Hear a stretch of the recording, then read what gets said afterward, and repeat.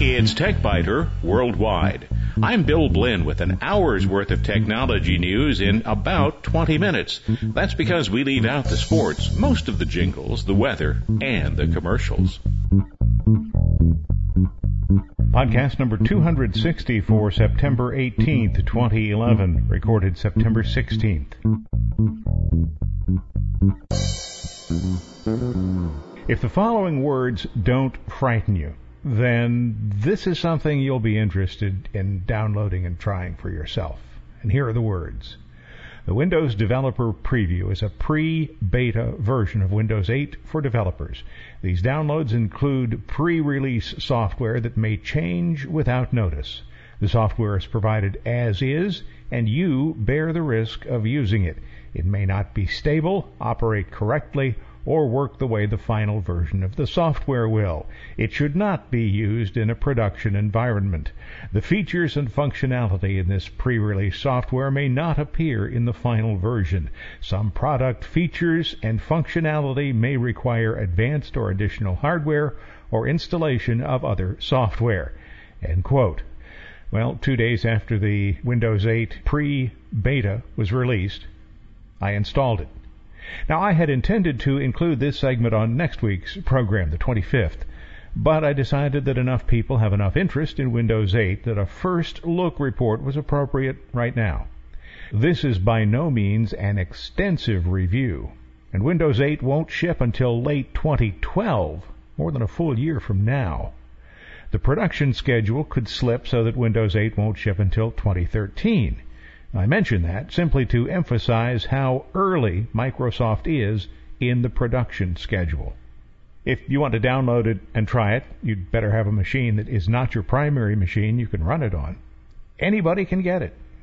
There are 3 flavors of the preview: 64-bit with developer tools, 4.8 gigabytes, 64-bit system without developer tools, 3.6 gigabytes, and for 32-bit systems without the developer tools at 2.8 gigabytes. I decided to install on an older 32-bit notebook computer so I didn't have to choose between including or excluding the developer tools. That decision was made for me.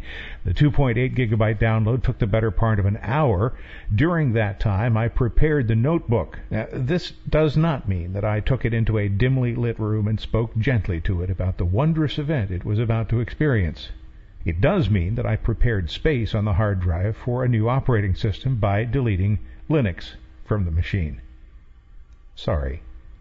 If you're thinking about Windows 8, here's what you'll need, at a minimum: a 1 gigahertz or faster 32-bit or 64-bit machine, 1 gigabyte of RAM, or if you're installing the 64-bit version, 2 gigabytes of RAM, 16 gigabytes available on your hard drive, or 20 gigabytes if you're installing the 64-bit version, a DirectX 9 graphics device with WDDM 1.0 or higher driver. Taking advantage of the touch input requires a screen that supports multi-touch. And to run Metro-style apps, you need a screen resolution of 1024 by 768 or greater. Well, I had everything but the touch screen. So at 4:50 on Thursday afternoon, I started the installation process.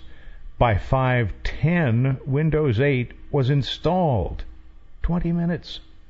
And I had set Windows 7 as the default. Yes, Windows 7. That's still primarily what I'll be using on that machine. After making Windows 7 the default, I booted to Windows 8 and was asked to name the computer. I did that. Then I had to choose Express Settings or Customize. I, of course, selected Customize. It sees my network, asks if I want to share. Yes, I do. It asks about automatic updates. Do I want them? Well, yes. It asks if I want to provide usability feedback to Microsoft. Okay. It asks about checking for online solutions to problems. Good idea. Do that. It wants to set up a Windows Live ID and needs my email address. Okay. Now, I found the tab didn't move from field to field. That's bad. Several more screens followed. Oh, I realized that the email address I gave it is one that already has a Windows Live account. Okay, do I recall the password? Well, no. I don't feel like looking it up. So I gave it another address. It accepted that address and finalized the settings. It then said, preparing your PC for a few moments. And then I was asked to verify the address, and around 5:20, I have the start menu, which now consumes the entire screen. Now, from this point on, take these comments as essentially stream of consciousness. Think Virginia Woolf. And also take them with fairly large grains of salt. I haven't had much time yet to look at Windows 8. The installation was impressive. Astonishing, even. Less than half an hour, and I took the long route. But I'd like to see if Windows 7 is still working. I can log off, but I see no option to restart the computer. Once I've logged off, I see no option to restart the computer, or log on for that matter. I can look at the pretty picture, but that's it. I click, I right-click, I double-click. Finally! The double-click caused a panel to slide up. Now I can reboot. But I'm wondering, could Microsoft have made that any more obscure? Possibly, but only with a lot of hard work. I selected Restart. The computer startup screen looks a lot like Grub, the Grand Unified Boot Manager. Maybe this is a leftover from when Ubuntu was on the computer, but I don't think so. Selecting Windows 7 boots to Windows 7, and everything that's supposed to be there is there. Whew. All right, back to Windows 8. Well, Windows 8 thinks I'm in Anaheim. Now, that's where the developer conference was, but I'm not in Anaheim. I've already changed the clock and the weather applets to tell them I'm in the middle of Ohio. I guess I shouldn't expect those to communicate with the control panel, at least not yet. Lots more clicking, and I got the weather panel back. This time I removed Anaheim, took it off completely, so I didn't even have to see it anymore. But it still doesn't communicate with anything else. But at least now it shows the weather for central Ohio. So where am I exactly? And where are all the features that Microsoft borrowed from Apple? Gone, apparently, as they've tried to make a desktop computer work like an iPhone, or maybe a Windows phone. Microsoft, a desktop computer is not a phone. Well, less than an hour into the discovery process, I was beginning to be sorry that I'd replaced Linux with Windows 8. But stick with me. Finally, I blundered my way into what looks like a Windows 7 control panel. I typed location, and there it is, region, change location. Seems to me that it shouldn't take 20 minutes to find this. But location is only for country. What about location settings? No. Here I can turn on the Windows location platform, but not tell Windows where I am. I'm pretty sure I'm not in Anaheim. The time zone panel says I have managed to set it to Eastern Time, but I still don't find a way to tell the system that I'm not in Anaheim. There's an icon on the phone, there's an icon on the desktop that says Near Me, and when I click that, I'm shown businesses in Anaheim. I right-click, and I can see a map. Apparently, this Mickey Mouse version of Windows thinks I'm at Disneyland because it shows me on the map that I'm standing on Catella Avenue, just south of Disneyland. There's no apparent way to tell it where I really am. I try F1, F2, F3, all the way up to F12. Nothing. Escape. Nothing. Right or left click zooms in on the map. I don't want the map. But wait, there's a left pointing arrow near the top left, and I'm back in Anaheim. Well, the system thinks I'm 2,245 miles from where I really am. Maybe turning off the Windows location platform will convince it otherwise? Nope. Still in Anaheim. All right, I'm giving up on this. The next morning, I revisited that topic and realized that my mantra needs to be this. This is pre-beta software on a pre-beta operating system. Clearly, this feature will eventually have a way for the user to specify a location if the hardware geolocation component doesn't do it, or if no such hardware exists. Actually, I think I spent way too much time looking for something that just wasn't there yet. For more than a decade, right-clicking has opened a context menu. Now it seems to do nothing. This is causing me some problems.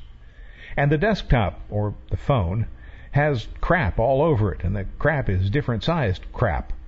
I presume there's a way to change all this, but it certainly isn't obvious at this point.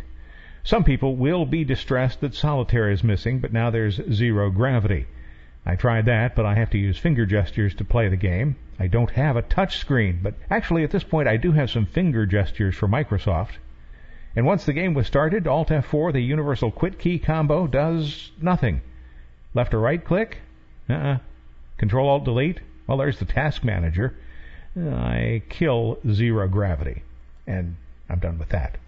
Next morning, well, the interface looks like it's going to be great for tablets and phones. For those who use desktop systems or notebooks, it seems we can turn that feature off. Currently, that requires a registry edit, and that makes it an all-or-nothing change. It'll have to be a little finer grained than that. There's an icon called Store. Nothing there. I can't fault Microsoft for this. It's a feature that isn't ready, and this is, after all, pre-beta software. But now that I'm in the store, I can't get out. Oh, if I press the Windows key, I get the desktop, but the Task Manager shows the store is still running. Is there any way to close an application in Windows 8? I haven't found it so far. The next morning I did some additional research, and it seems that apps are not intended to be closed. So Alt F4 no longer really exists. Apps are just suspended. When suspended, they take no CPU time, although they do continue to reside in memory. If more memory is needed, Windows will flush the application. I first encountered this kind of behavior more than a decade ago with a Palm device. Although jarring at first, I think I'll get used to it quickly. But I'd still like a way to terminate an application other than via the Task Manager. Remember Windows ME? Now, Windows ME is recognized even by Microsoft as the worst version of Windows ever. Vista was a distant second-place stinker. A couple of hours in, it was beginning to seem to me that Windows 8 would surpass anything ME or Vista could do to smell up a room. The next morning I reminded myself this is a pre-beta operating system. This is a pre-beta operating system. Well, you get the idea. So it's time to take a deep breath, visit the Windows Developer Center, listen to a talk by Microsoft Windows and Windows Live President Steven Sinofsky. Maybe I'm missing something that should be completely obvious. Windows 7 is being used on 450 million computers and has finally surpassed Windows XP, which I still use at the office. Sinofsky characterizes Windows 8 as a bold overhaul, but he also says that all features of Windows 7 are included in Windows 8. Okay, we'll see. The changes, according to Sinofsky, are in 4 major areas, and let me go over those just briefly today. First is the Windows 8 experience. Is Windows 8 bigger and slower? From my experience, limited, granted, it is not. It's actually surprisingly fast, even on a computer with modest hardware. If that continues through development, that is a big win. To log in from the lock screen on a touch device, you don't even need a password. Instead, you touch specific locations or make specific motions on a photo. This is cool, but only if you have a touch device. I still don't like the tiles in the start page, but I don't like a cluttered desktop. Maybe this will work out once I figure out how to modify what's there. For touch device users, Microsoft has copied the iPad pinch function. If you're using a mouse and a keyboard, you should be able to do everything you can do with a touch screen. And maybe you can, but I haven't yet figured out how. Or maybe that's still in development. The second big feature is what's called Metro-style applications. Everything is full screen. Everything. I'm used to seeing many applications on the screen, and this seems like a gigantic step backwards. Different is not necessarily good or bad, it's just different. Given the way I work, when I often need to see several application windows simultaneously, I think this would be a problem, but I suspect there will be a solution. The view for developers is an interesting one. The tools that Microsoft is making available for developers to build applications is astonishingly web-centric, with JavaScript and HTML5 built in. This is not a topic of interest to most of the people who will read the TechBiter website or listen to this podcast, so I'll end the discussion of what will excite developers, but I do want to say for users, keep in mind that Metro applications require a screen that's at least 1024 pixels wide, and if you want side-by-side functionality, which does give you the ability to have two things open on one screen, that requires a screen at least 1366 pixels wide. The third key point is hardware. Earlier I mentioned that Windows 8 works surprisingly well on small, wimpy devices, even at the pre-beta development point when the code can reasonably be assumed to contain a lot of debugging code. Windows 8 supports ARM processors. Those are the ones you'll find in a lot of handheld devices. Depending on the system you have, Windows 8 will start in as little as 5 seconds, and a new connected standby mode that allows for instant on functionality shuts the system down just as fast. This makes longer battery life possible, and that's important as notebooks and tablets become more widely accepted. My notebook, for example, starts following the power on self-test in about 23 seconds. By comparison, Windows 7 on that same computer takes 45 seconds. Acer, Asus, Samsung, Toshiba, Lenovo, and others are all currently working on or making super thin notebook computers and tablet computers that will work with Windows 8. My next morning analysis of the hardware component is that this may be the most astonishing aspect of Windows 8. Windows 8 is scalable. Essentially, the same operating system and the same user experience will be available on a phone, a netbook, a notebook, a tablet, a desktop, and a server. That's a huge range. Despite my misgivings about some aspects of the user interface, this scalability earns my respect. And the final big change? Cloud-based services. The future is clearly cloud-based computing, even though I don't much care for that term. I would call these server-based applications. This is a sea change for computer users, but it's going to be a tough conversion for some of us. Everything you know is wrong comes to mind, and what's coming from Windows 8 is both frightening and awe-inspiring. Some other things worth mentioning: there is a reset and refresh option. These promise to make it possible to return your computer to a known state, either the system as it was at the beginning or a state that includes all of your installed applications. Third-party software providers offered an option similar to this more than 10 years ago, but it will be a most welcome addition to the Windows operating system. There's an option to reset your PC and start over. This deletes all personal files and returns the computer to its initial state. This is really handy when it's time to sell your computer or give it away. The Start menu is now a Start screen. I alluded to this earlier. But from the Start screen, it's possible to just start typing a command. Just type CMD and press Enter to get a command window. Or type Internet and press Enter to open Internet Explorer. Now, in Internet Explorer 10, the address bar is at the bottom.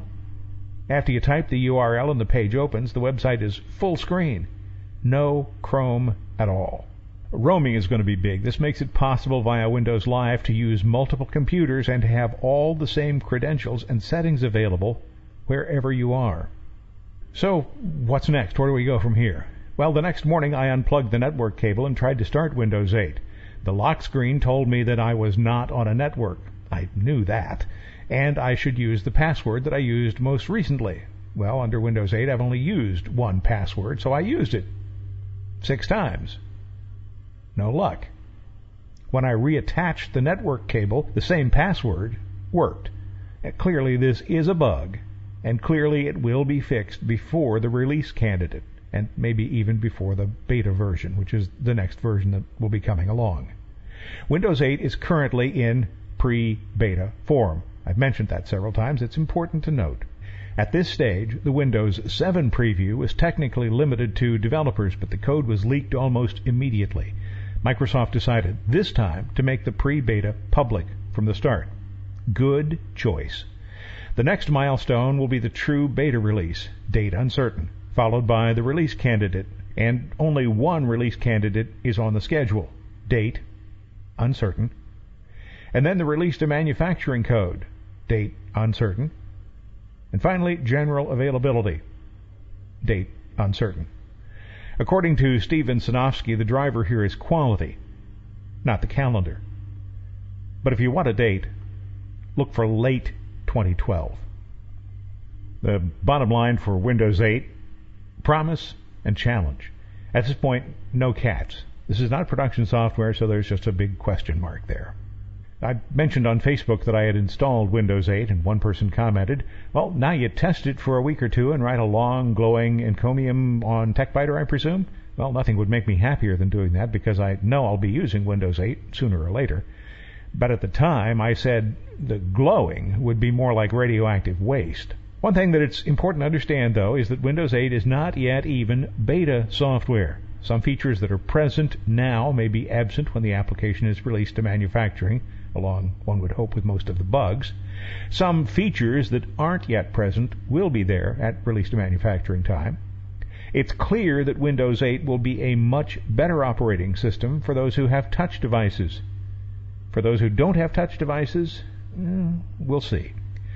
For more information, you can visit the Windows 8 website. There's a link to it from the TechBiter Worldwide website, and there you can download installers. Don't install Windows 8 to replace your existing Windows XP or Windows 7 or even Vista. And until you have a touch-based device, you may not want to install it at all.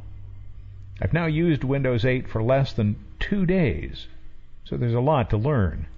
Today, I'm unhappy with some of what I see, but I also see a lot of promise. So stay tuned.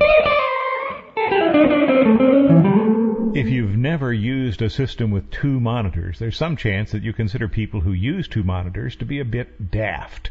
I thought that at one time, but then I got a second monitor at the office. At home, I decided I could make do with 1 monitor if it was large enough. Bad choice. I bought a 24-inch diagonal monitor for use at home, but was always running out of space. I often have 2 browsers open, and applications such as Adobe Photoshop are much easier to use if some of the clutter is on a second screen.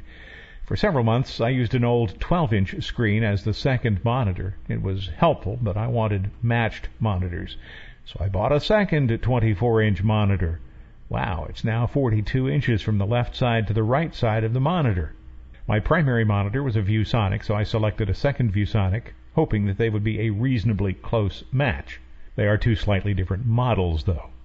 The primary monitor is controlled by a Pantone Huey calibration device. Looks like I will need to upgrade to the Pro model to control both screens, and I had trouble getting even an acceptable match between the 2 monitors. The new monitor is visibly brighter than the older monitor, but eventually I achieved an acceptable balance. But then, every time the screen went to sleep, the new one, it discarded the settings. It didn't forget the settings. To restore them, all I needed to do was open the monitor-based control panel and close it. But that was an annoyance. ViewSonic agreed that there was a problem. They told me to send the monitor back. I paid for overnight shipping to California, thinking that this might cause ViewSonic to understand how critically I needed the monitor. For the next 4 weeks, I had a single monitor. When ViewSonic shipped the monitor back to me, they sent it FedEx ground. That's a 5-day trip from California. So much for the great customer service ViewSonic used to have. Well, the good news is that everything is working fine now, and of course there was no charge for the repair, but still the company's "we'll fix it whenever we manage to get around to it" attitude is more than a little galling. I've used nothing but ViewSonic monitors for something like 20 years, but lately I've heard from others that the company's customer service has slipped badly, and so it would seem. The next time I need a monitor, it might be a Samsung. But my main point is the need for 2 monitors, and a lot of people really do need 2 monitors. There's an image on the TechBiter Worldwide website, and in that image you'll see there's a lot going on. There's an email program, a web browser, and a code editor open on the left screen. On the right screen there's a clock, an instant message client, and a password manager. That's a fairly quiet day. When I use applications such as Adobe Photoshop or InDesign, the second monitor is a great parking place for toolbars, palettes, and other program components that I need access to but would like to have out of the way of the graphic or publication that I'm working on. During the 4 weeks that I had only a single monitor, I was constantly frustrated by the need to minimize one window to have access to another window. What I learned is that no single monitor, no matter how large, is ever a match for 2 monitors, at least for me. I find the physical separation helpful. When I drag a window or an application to the monitor on the right, it remains in my peripheral vision, but it's there just for occasional use or for reference. Or if you ever need to have a help file open while you're using an application, perhaps trying to learn a new Photoshop technique or trying to figure out how to perform a task in Word, you'll immediately realize how helpful that second reference screen is.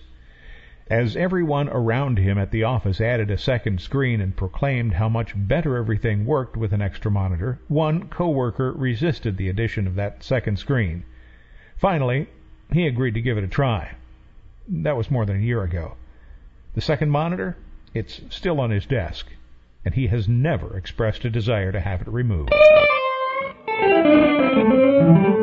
In short circuits, Mozilla, tear down this memory leak. Firefox has always had a problem with memory usage, and despite the fact that Mozilla has promised version after version to fix the memory leak, and version after version, the memory leak has continued to be there. Mozilla says for most users, Firefox doesn't use an abnormally large amount of memory. For others, however, Firefox's memory consumption is a major problem.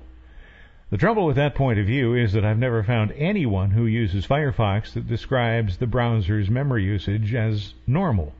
Again, quoting Mozilla, plugins can cause Firefox to use more memory when they're used and may not release their memory until Firefox is closed. It's a good idea to make sure you're using the most recent version of every plugin by visiting Mozilla's plugin check page. To save the maximum amount of memory, uninstall any unnecessary plugins. Continuing to quote Mozilla, normal Firefox memory usage reported by Windows might be as high as 100 to 150 megabytes. These numbers will vary because Firefox is configured by default to use more memory on systems that have more memory available and less on systems with less. If you experience substantially more usage than this, there may be a problem, or you may just be viewing pages with large amounts of data. 100 to 150 megabytes. Wow, if it were only that low. As I was writing this article, I checked, and Firefox was using 603 megabytes. Yeah, that is 4 to 6 times what Mozilla claims. These promises of lower memory usage date back to Firefox version 2. The current version of Firefox is version 7. Don't get me wrong, I like Firefox. It's my preferred browser. But I wish they'd fix the memory problem.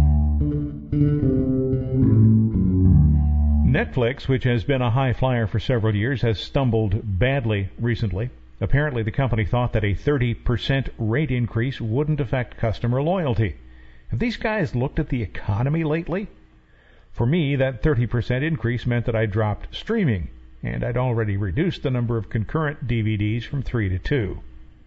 About 1 million of the company's 25 million subscribers have simply canceled the service, and Netflix stock is now under $170 per share.